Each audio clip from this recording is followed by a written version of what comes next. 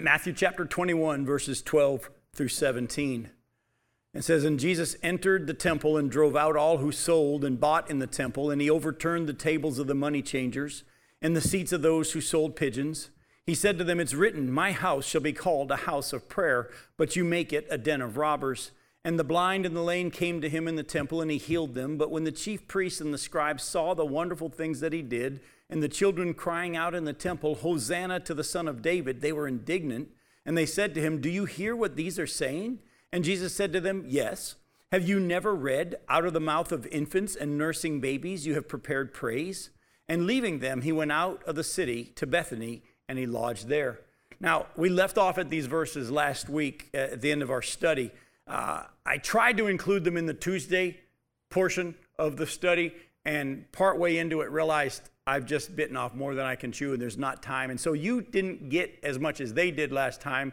I touched on these verses, but I'm going to do our study from here tonight, and then we're going to move into the cursing of the fig tree, and we'll end up with that tonight.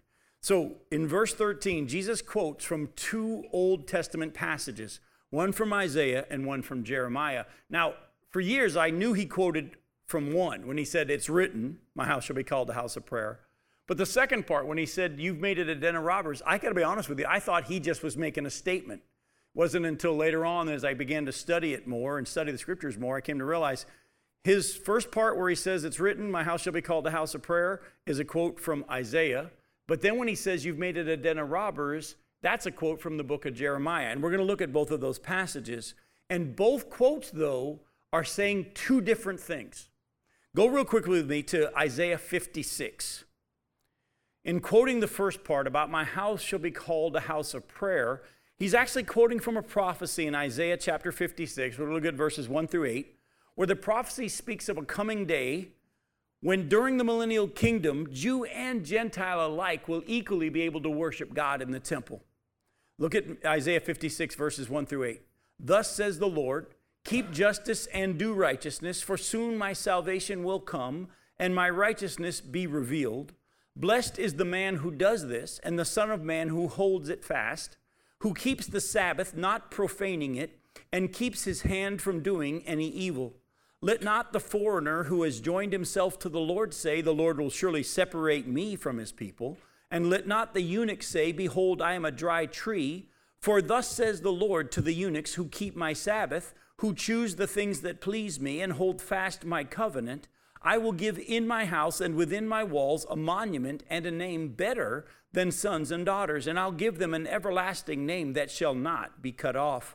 And the foreigners who join themselves to the Lord to minister to him and to love the name of the Lord and to be his servants, everyone who keeps the Sabbath and does not profane it and holds fast my covenant, these I will bring to my holy mountain and make them joyful in my house of prayer. Their burnt offerings and their sacrifices will be accepted on my altar. For my house shall be called a house of prayer for all peoples. The Lord God, who gathers the outcasts of Israel, declares, I will gather yet others to him, besides those already gathered." So here we see the prophecy about the fact that when he comes and sets up his kingdom and declares his righteousness, not just the Jews, but also the foreigners and the Gentiles are going to be welcome in the temple to worship him. Now, I'm going to give you a little quiz, though.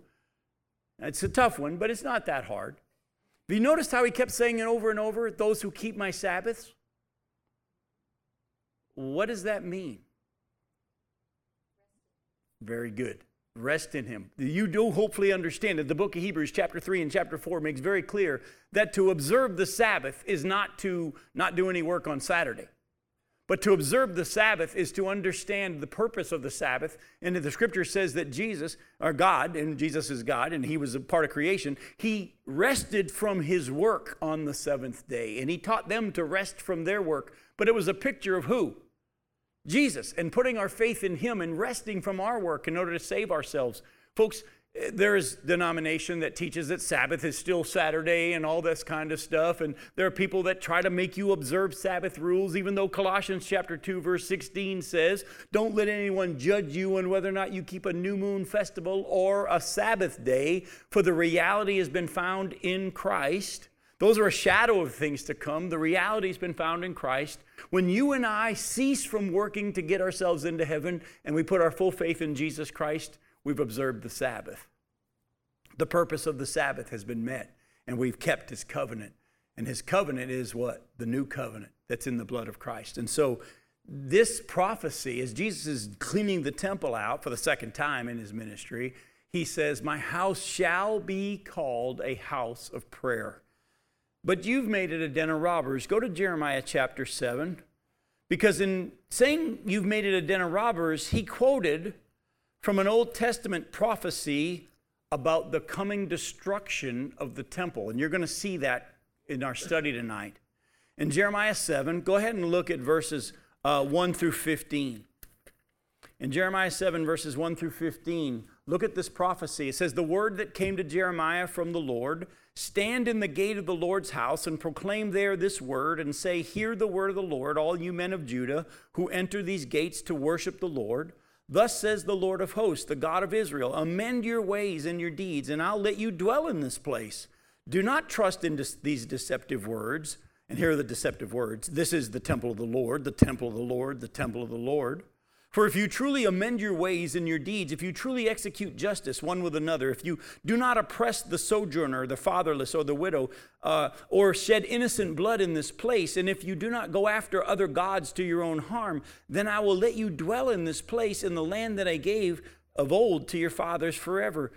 But behold, you trust in deceptive words to no avail. Will you steal, murder, commit adultery, swear falsely, make offerings to Baal, and go after other gods that you have not known, and then come and stand before me in this house, which is called by my name, and say we are delivered, only to go on doing all these abominations? Has this house, which is called by my name, become a den of robbers in your eyes? Behold, I myself have seen it, declares the Lord. Go now to my place that was in Shiloh, where I made my name dwell at first, and see what I did to it because of the evil of my people Israel. And now, because you have done all these things, declares the Lord, and when I spoke to you persistently, you did not listen, and when I called, you did not answer, therefore I will do to the house that is called by my name and in which you trust, and to the place that I gave to you and to your fathers as I did to Shiloh, and I will cast you out of my sight, as I cast all your kinsmen and the offspring of Ephraim. So when he said, you've made it a den of robbers, he's referring to this passage, and this passage is saying that God's going to do what to the temple? Destroy it because of their disobedience. Don't trust in, we have the temple of the Lord. Don't say we have Abraham as our father.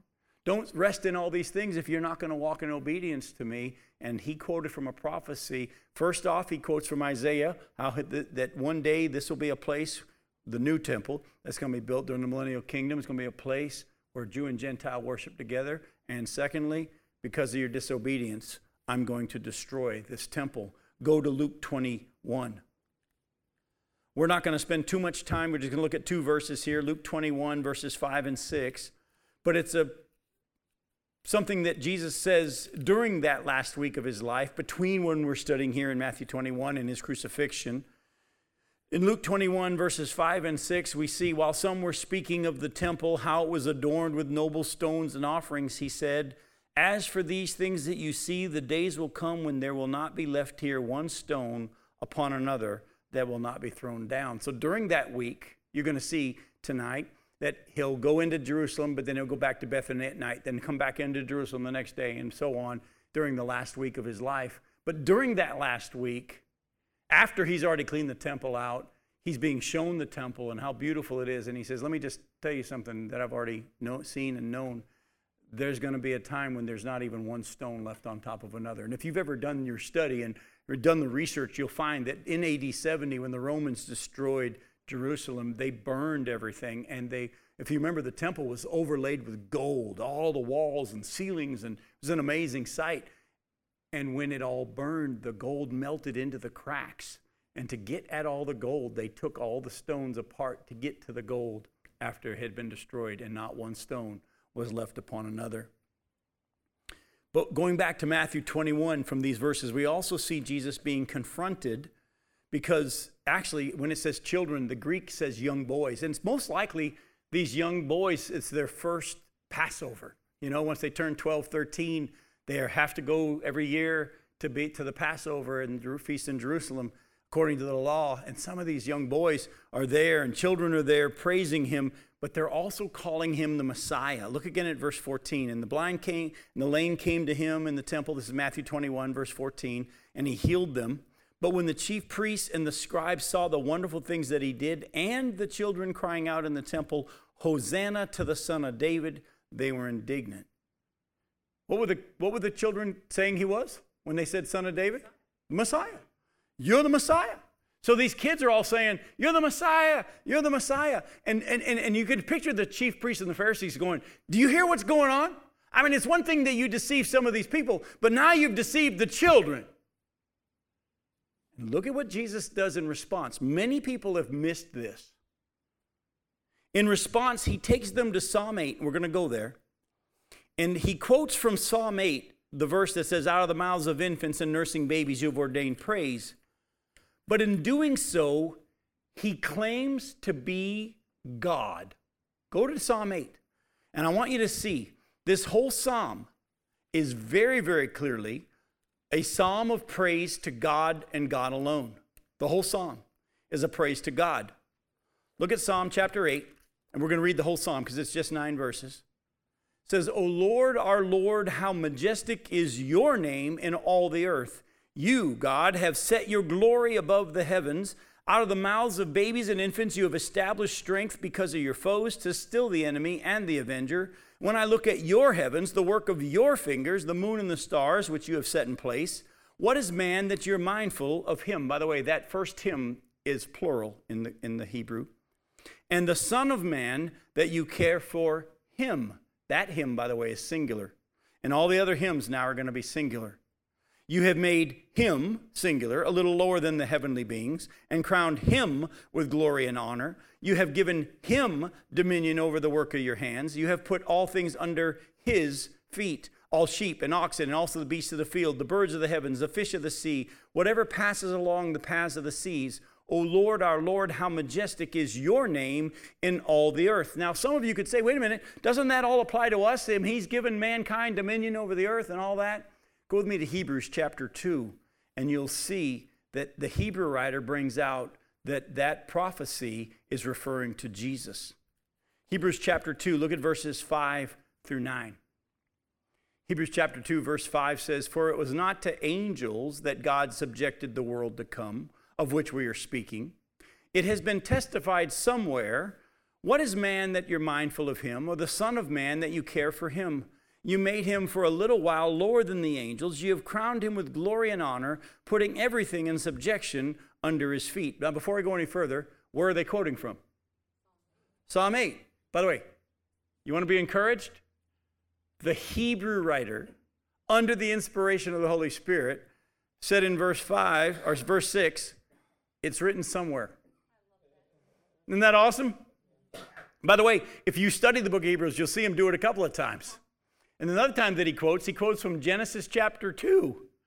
I mean, don't get all freaked out if you don't know where all the addresses are. They didn't have, that's true. That's a good point. They didn't have addresses there. But he definitely could have said in Psalms. But he doesn't even say in Psalms. Keep reading, though. And we'll start again in verse 8, putting everything in subjection under his feet. Now, in putting everything in subjection to him, he left nothing outside his control. And at present, we do not yet see everything in subjection to him, but we see him who for a little while was made lower than the angels, namely who? Jesus, crowned with glory and honor because of the suffering of death, so that by the grace of God, he might taste death for everyone. Again, if you read the Hebrew, you would notice this first him is plural, but then the Son of Man, him were all singular. And the same thing here in the Greek as well. The Hebrew writer is pointing out that prophecy, praising God for his creation, the work of his hands, and this Son of Man, it was all a praise to God. So Jesus says, when they all say, hey, Jesus, do you hear what they're saying? Jesus says, yeah. Have you guys never read? I love that. Because remember, the chief priests and the scribes were proud of the fact that they had pretty much memorized the whole Old Testament. Guys, have you never read Psalm 8, where it says, out of the mouths of infants and babes, you've ordained praise. Now, they know full well that that psalm was written in praise to who? To God. And so when Jesus says, these kids are fulfilling Psalm 8 in praising me, what was he claiming? He's claiming to be God. I've heard so many people say, you Christians try to make Jesus God. Jesus never claimed to be God. Good grief. He even himself said in John chapter 8, before Abraham was even born, I am. Isaiah chapter 9 verse 6 says his name shall be called Wonderful, Counselor, Mighty God, the Everlasting Father, the Prince of Peace. Jesus, when he said, when the woman in John 4 said, we've been told that this Messiah is going to come, all these prophecies about the Son of David and all this one, Jesus says, I who speak to you am he. And when he claimed to be the Messiah, he was claiming to be God himself because the prophecies said he would be God. And here in Psalm 8, he claims that praise as to him. And then the Hebrew writer points out it was to him. Now, I want to deal with something real quick. Have you noticed how Jesus just keeps giving everyone just enough information to understand and believe if they're willing to search the scriptures to see if they're true?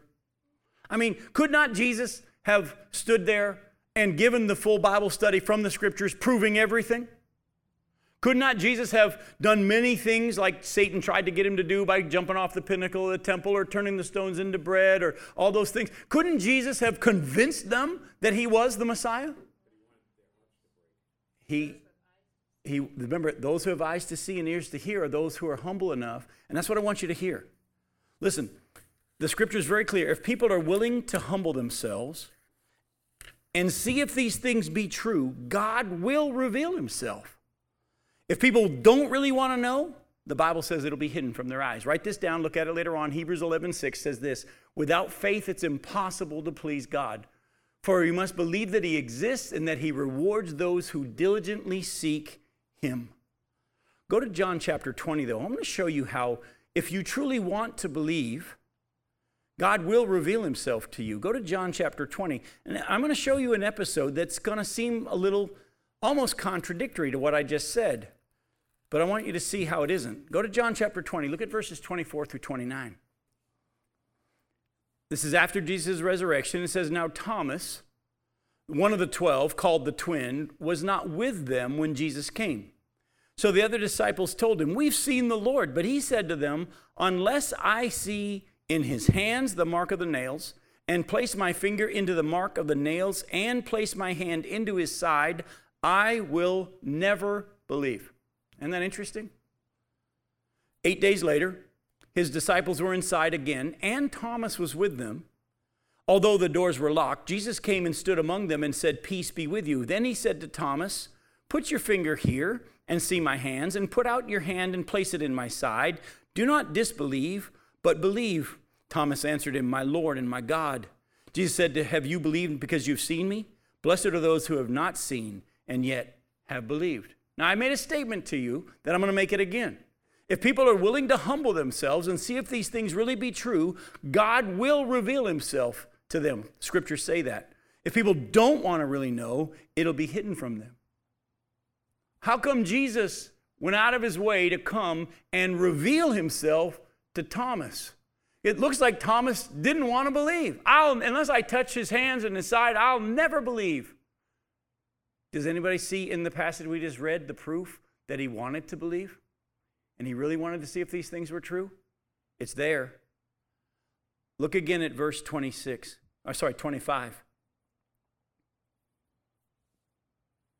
No, I was right, 26.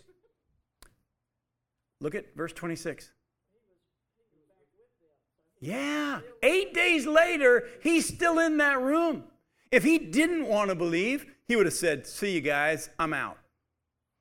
But the fact that 8 days later, he's still in that room, he's still hanging around. And folks, there are going to be people that come to your churches that are wrestling with whether or not it's true. And you just encourage them, look, I can promise you, if you want to believe and you want to see, God will reveal himself to you in a way that's only real, and you'll understand it in ways that we might not even understand, but he knows you, and he'll reveal himself to you. All we ask is that you be willing and humble to say, Lord, show me if this is true. I want to believe this. I want this to be true. If you don't, it'll be hidden from your eyes. But Thomas wanted to believe. He wanted it to be true. That's why he's still there 8 days later. That's why he's still there. And what does Jesus do? He comes and does exactly what Thomas needs to reveal himself to him. Go with me to Luke 19. You're in John chapter 20. Back up to Luke chapter 19. Look at verses 41 and 42.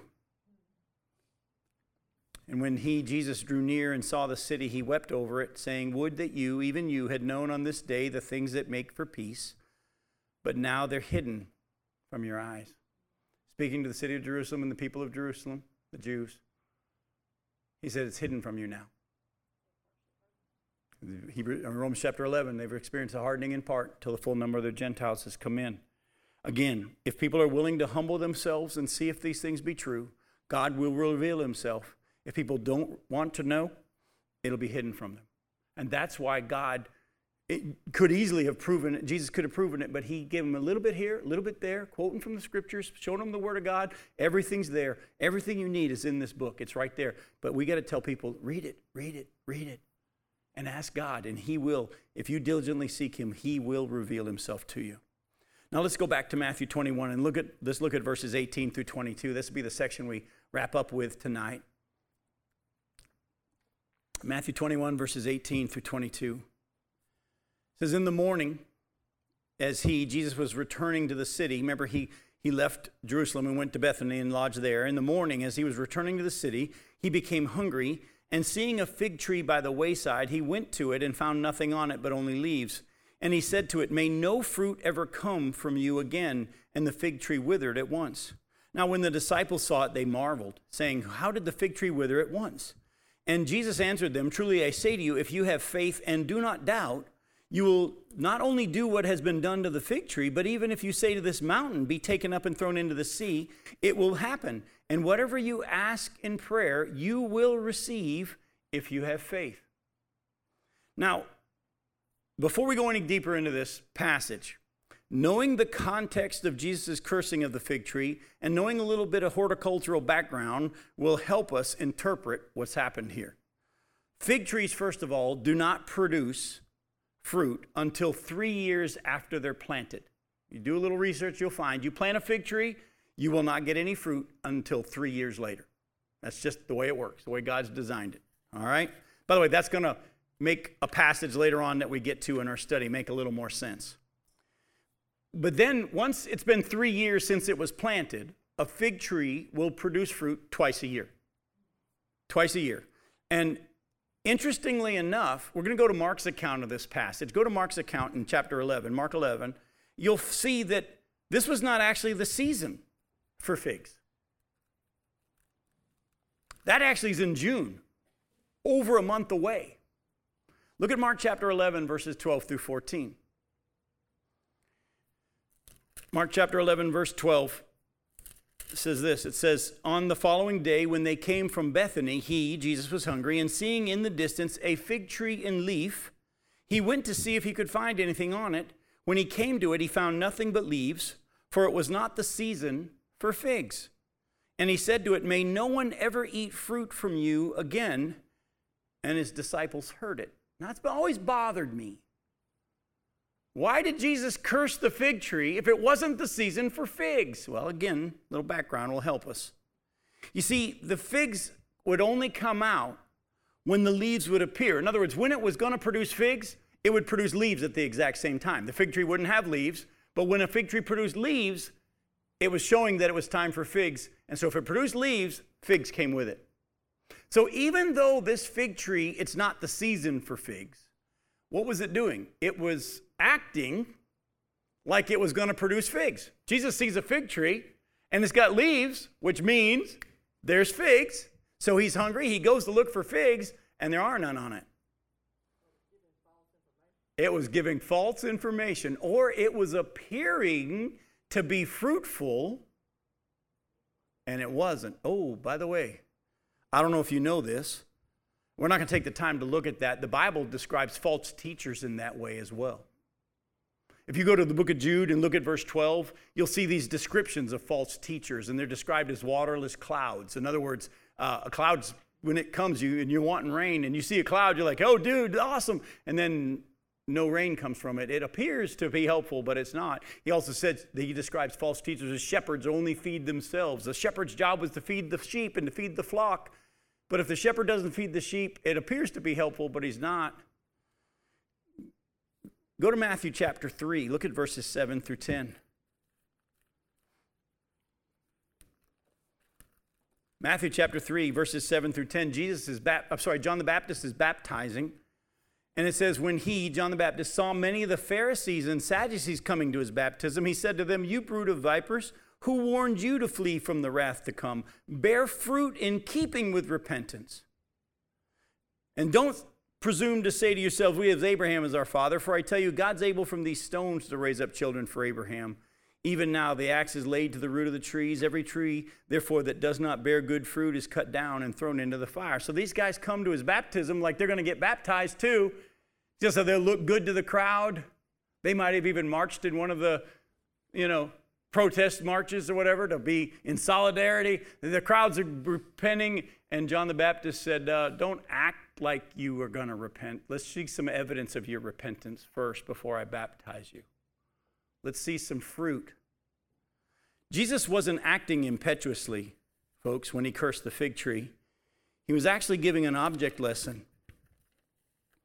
Because Israel is often described in the Old Testament as a fig tree. You're going to see tonight and in the following weeks when we get together again some more, we continue on in our study, you're going to see that Israel's described as a fig tree, a vineyard. We're going to see a little bit of that tonight. Go to, Joel chapter 1. Go to Joel chapter 1 and look at verses 1 through 7. If you're not quite sure where Joel is, it's not that hard to find because most of you can find Daniel. And right after Daniel's Hosea, and then right after Hosea is Joel. In Joel chapter 1, listen to verses 1 through 7. It says, the word of the Lord that came to Joel, the son of Pethuel. Hear this, you elders. Give ear, all inhabitants of the land. Has such a thing happened in your days or in the days of your fathers? Tell your children of it, and let your children tell their children, and their children to another generation. What the cutting locust left, the swarming locust has eaten. What the swarming locust left, the hopping locust has eaten. And what the hopping locust left, the destroying locust has eaten. Awake, you drunkards, and weep and wail, all you drinkers of wine, because of the sweet wine, for it is cut off from your mouth. For a nation has come up against my land, powerful and beyond number. Its teeth are lion's teeth, and it has the fangs of a lioness. It has laid waste my vine and splintered my what? My fig tree. It has stripped off their bark and thrown it down. Their branches are made white. Here he describes the judgment that's going to come during the end of the tribulation period on the nation of Israel. And he describes Israel as a vine and a fig tree. And because they, God's fig tree, Israel, were acting like they would respond and produce fruit, but he knew they wouldn't, in the cursing of the fig tree, he's actually predicting judgment upon them that was also predicted in the Old Testament because of their unfruitfulness. So when he cursed the fig tree, it's an object lesson. By the way, y'all notice how the nation of Israel right now is appearing to produce fruit? What had they just said as he rode into Jerusalem the day before? Hosanna. Blessed is he who comes in the name of the Lord. You're the son of David. We believe, we believe, we believe. And Jesus knew their hearts that it wasn't real. Oh, you're putting out leaves, but there's not going to be any real fruit because I know this is phony. Go to Isaiah 51. And Isaiah 5, verse 1. And Isaiah chapter 5, verse 1, all the way through verse 7, you'll see the prophecy that God said that judgment was going to come to Israel, the fig tree or the vineyard, because of their unfruitfulness. Look at Isaiah chapter 5, verses 1 through 7. Let me sing for my beloved my love song concerning his vineyard. My beloved had a vineyard on a very fertile hill. He dug it and cleared it of stones, and he planted it with choice vines. He built a watchtower in the midst of it and hewed out a wine vat in it, and he looked for it to yield grapes, but it yielded wild grapes. And now, O inhabitants of Jerusalem and men of Judah, judge between me and my vineyard. What more was there to do for my vineyard that I have not done to it? When I looked for it to yield grapes, why did it yield wild grapes? And now I will tell you what I will do to my vineyard. I'll remove its hedge, and it shall be devoured. I'll break down its wall, and it shall be trampled down. I will make it a waste, and it shall not be pruned or hoed, and briars and thorns shall grow up. I will also command the clouds that they rain no rain upon it.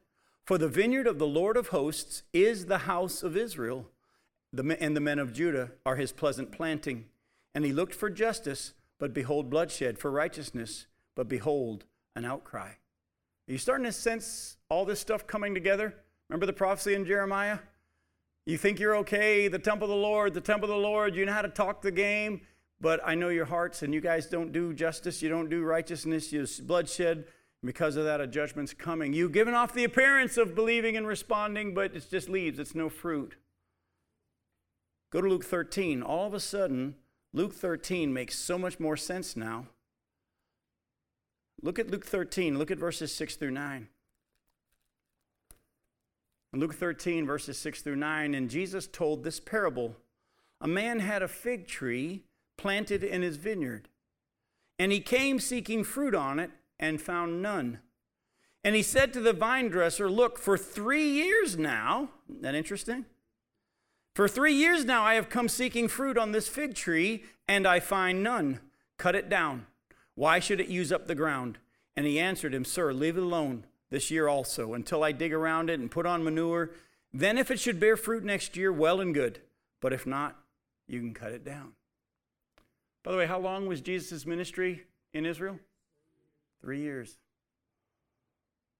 And he says, give it one more year. By the way, if you do a little research, do a little math, you'll find out that the destruction of Jerusalem and Israel wasn't until AD 70. He gave them more than just another year. But he also is God, and he knows. Go to Luke 20. Go to Luke 20. Look at verses 9 through 18.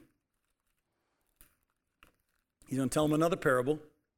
Luke 20, verse 9. Luke 20, verse 9. And he began to tell the people this parable. A man planted a vineyard, and he let it out to tenants and went into another country for a long while. And when the time came, he sent a servant to the tenants, saying, so that they would give him some of the fruit of the vineyard. But the tenants beat him and sent him away empty-handed. And he sent another servant, but they also beat and treated him shamefully and sent him away empty-handed. And he sent yet a third. This one also they wounded and cast out. Then the owner of the vineyard said, what shall I do? I'll send my beloved son. Perhaps they'll respect him. But when the tenants saw him, they said to themselves, this is the heir. Let us kill him so that the inheritance may be ours. And they threw him out of the vineyard and killed him. What then will the owner of the vineyard do to them? He will come and destroy those tenants and give the vineyard to others. When they heard this, they said, surely not. But he looked directly at them and said, then what then is that is written? The stone that the builders rejected has become the cornerstone. Everyone who falls on that stone will be broken to pieces, and when it falls on anyone, it will crush him. Over and over and over, Jesus has been giving them the warnings, the picture, the vineyard, the prophecy in Isaiah, the prophecy in Jeremiah, the parable in Luke 13, and again now, and they know full well what he just said here, because they said, no way. So when he cursed the fig tree, because it produced leaves, even though it wasn't the season for figs, it produced leaves like it was going to respond and produce fruit. Was he being impetuous? No. He was giving an object lesson. But watch what happens next. Both stories from Matthew and Mark point out how Jesus' disciples noticed the withering of the fig tree. Mark actually shows us, though, that they didn't notice it till the next day. As we read it in Matthew, it looks like it says it withered at once, and they noticed it. It reads like they saw it right away. Go with me to Mark 11, and you'll see that actually they don't realize it till the next day. Go to Mark chapter 11. And we're going to, again, look at verses 12 through 14, and then we're going to jump to verses 20 through 26. It says, on the following day, when they came from Bethany, Jesus was hungry, and seeing in the distance a fig tree in leaf, he went to see if he could find anything on it. And when he came to it, he found nothing but leaves, for it was not the season for figs. And he said to it, may no one ever eat fruit from you again. And his disciples heard it. Jump to verse 20. As they passed by in the morning, this is the next day, they saw the fig tree withered away to its roots. And Peter remembered and said to him, Rabbi, look, the fig tree that you cursed has withered. And Jesus answered them, have faith in God. Truly I say to you, whoever says to this mountain, be taken up and thrown into the sea, and does not doubt in his heart, but believes that what he says will come to pass, it will be done for him. Therefore I tell you, whatever you ask in prayer, believe that you have received it, and it will be yours. And whenever you stand praying, forgive if you have anything against anyone, so that your Father also, who is in heaven, may forgive you your trespasses. Now, Jesus takes their astonishment about the fig tree withering in a totally different direction. I mean, we've just laid out for you how he was giving an object lesson about the judgment that's going to be coming to Israel because of their rejection. They're appearing to produce fruit, but not producing fruit. And it's obvious that's what he was doing. And the disciples the next day realized that that tree withered instantly. And they say to him, Lord, look what happened to the fig tree. And Jesus doesn't say everything that I just said. He takes them in a totally different direction and starts to use this as a teaching about faith. And folks, I don't know if you've ever caught this or not, but if you ever go back and look, from this point on, Jesus really doesn't talk that much to the people of Israel anymore. There's a little bit here and a little bit there that I pointed out a couple, but he's spending most of the time now during this last week doing what? Getting his disciples ready for the next age, if you will, the church age.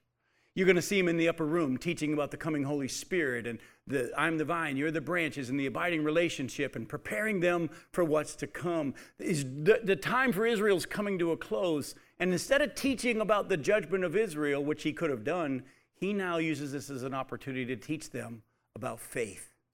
Now, as you read both Matthew and Mark's account, you could easily take those words and make it say, if you believe it, you ask, and you have it. Isn't that what it says? Again, we don't build our doctrine from a passage of Scripture. You build your doctrine from the whole of Scripture. Remember, Jesus has taught us, and I'm going to show you this from Scripture, faith cannot begin with us. Faith is only faith if it's rooted in what God has said. I'm going to give you a passage of Scripture to write down. You can quote it with me because I'll get you started. Romans chapter 10, verse 17 says this, faith comes by hearing, and hearing by the word of Christ, okay? So faith comes when we hear, and when we hear what Jesus has said, what God has said. Go to Hebrews chapter 11. In the book of Hebrews chapter 11, we see a full teaching on faith.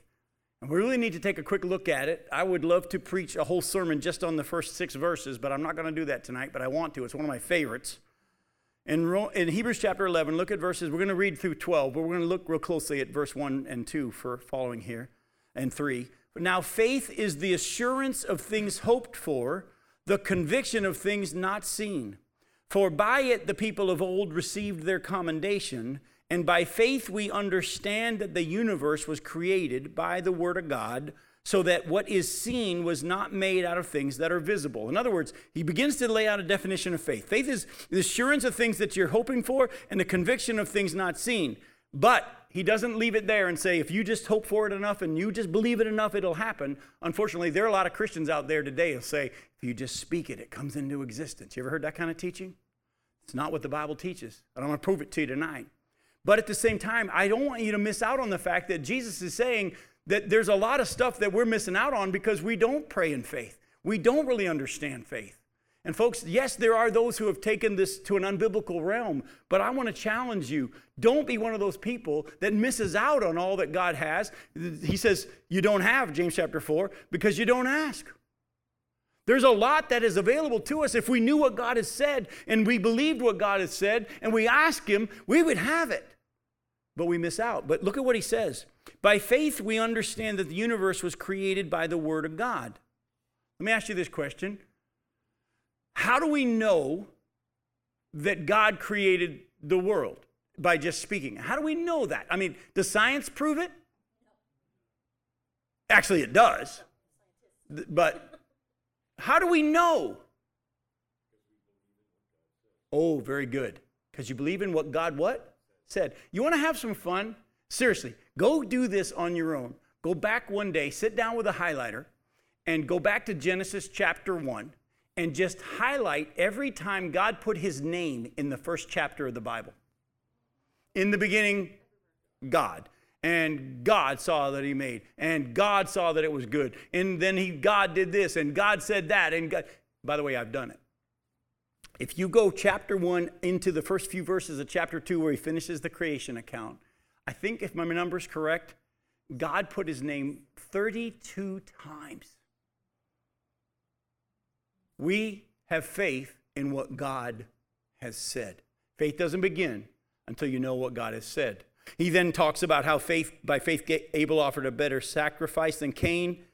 All right, and then he goes into how faith Enoch was taken up so he shouldn't see death. He was not found because God had taken him because he was commended as having pleased God. Now, let me just real quickly point out to you that when he mentions Abel, what he's teaching us about faith in Abel, first thing he says that faith begins with what God has said. Secondly, he said faith actually has no backup plan. Abel was not commended because his was a blood sacrifice and Cain's was a grain sacrifice, which I've heard preachers say for years. You ever heard that? Well, it's because his was a blood sacrifice and Cain's was a grain sacrifice and God needed it had to be a blood. No.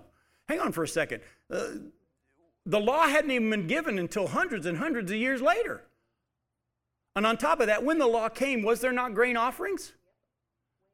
Actually, if you go back and read the account in Genesis chapter 4, you'll see that actually Cain brought some of what he had. Abel brought the first, the best, the fatlings. In other words, the part of his flock that he would use to restock the herd, he gave God his best. And God, because he trusted that God would take care of him, when God said, well, isn't that what God tells us to do with our tithes? Take that 10% and give it to me first. And I will, with the 90%, take care of all the rest of your bills. But I want you to give it to me first. Okay, God, I'm trusting you. When we tithe, we're saying, Lord, I trust that you're going to take my 90% and make it pay all my bills. Faith doesn't begin unless God has spoken. You can't believe something and then God has to do it. That's not faith, if you know what God said. Secondly, faith has no backup plan. And then the third thing he teaches from Enoch is, well, if you go back and read Genesis 5 about the account of Enoch, it's just a couple of verses. What's written in there twice about Enoch? Good for you, Jeremy. He walked with God. That's what we can learn from Enoch. And that's the third thing that God teaches us from here about faith. One, faith doesn't begin unless God has spoken. Faith has no parachute, no backup plan. And real faith continues every single day. You don't just, I trust him as my Savior. No, you don't have real faith unless you're trusting him on a daily basis. You walk with God. Now, I'm going to keep reading. And I want you to stop me when you see where it points out that their faith was in what he said. All right, verse 6, without faith it's impossible to please him, for whoever would draw near to God must believe that he exists and that he rewards those who seek him. By faith Noah, being warned by God, nobody stopped me. Do you see it? Being warned by God. Noah didn't build a boat until God spoke. Being warned by God concerning events as yet unseen, in reverent fear, constructed an ark for the saving of his household. By this he condemned the world and became an heir of the righteousness that comes by faith. By faith Abraham obeyed when he was called to go out to a place. Very good. And he went out not knowing where he was going. By faith he went to live in the land of promise, as in a foreign land, living in tents with Isaac. By the way, you skipped the word promise. And Jacob, heirs with him of the same what? Promise, for he was looking forward to the city whose foundations and whose designer and builder is God. By faith Sarah herself received power to conceive, even when she was past the age, since she considered him faithful who had promised. Again, their faith was in what God has said. But you not only need to know what God has said, you need to believe it, listen, and ask him to do it. When Jesus is teaching them about faith, he says, guys, if you know what God has said and you ask him and you don't doubt, it'll happen. It will happen. Go with me to 1 John chapter 5.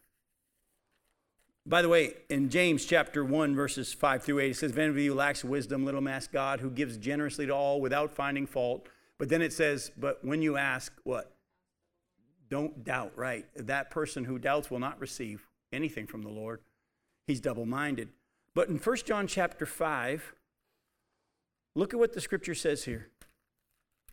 1 John chapter 5, verses 14 and 15. That's why there's this caveat, if you will, this qualifier in this passage. It says in verse 14 of 1 John 5, and this is the confidence that we have toward him, that if we ask anything according to his will, he hears us. And if we know that he hears us in whatever we ask, we know that we have the requests that we have asked of him. By the way, here's where I'm going to take you to a graduate level question. So if you can't answer it, that's okay. But I'm going to give you a graduate level question. Jared's actually paying attention because we didn't do this last night. So he gets the answer tonight. Is it God's will that everyone be saved? So can we then believe that if I really, really, really want so-and-so in my family to be saved because it's God's will that everyone be saved, I can just pray and it'll happen if I believe it? Okay, you're right. The answer is no, but why? Because of what God has said. Is it his will? Yes, but he's also said that he will not force himself. He has given man a choice. And so you have to be real careful that you don't say, well, it's God's will.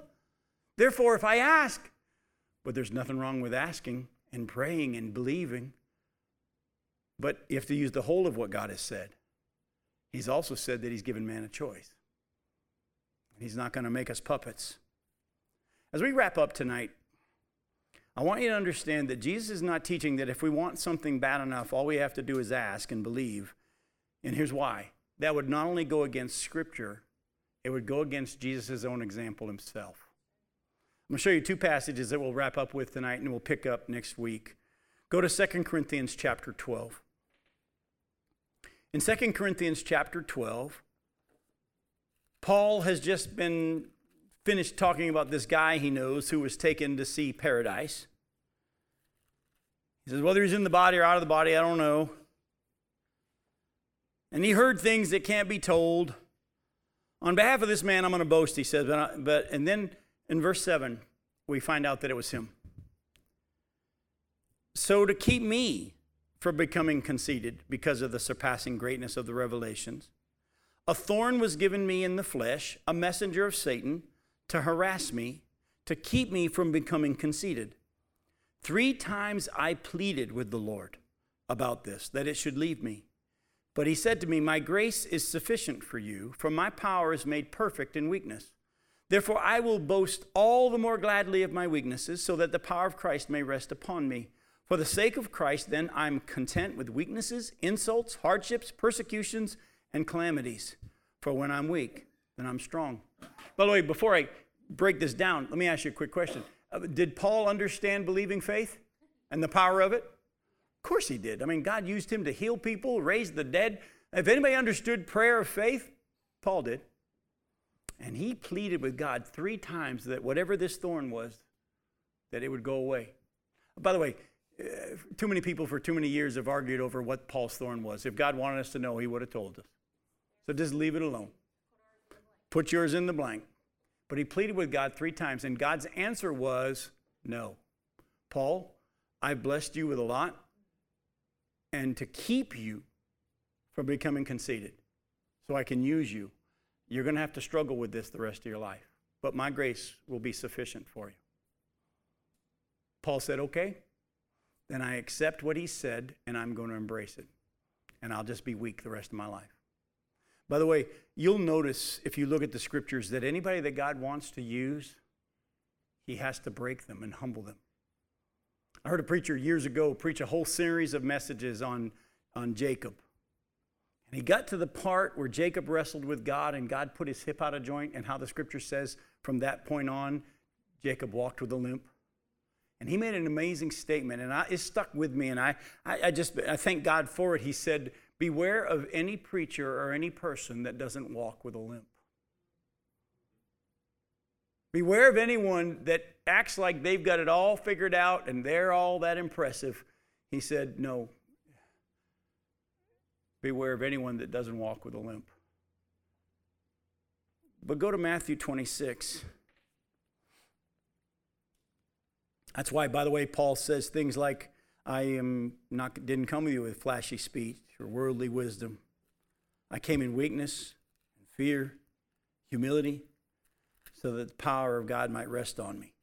And you put your faith in the power of God, not in man's wisdom. Look at Matthew 26. We're going to start in verse 36.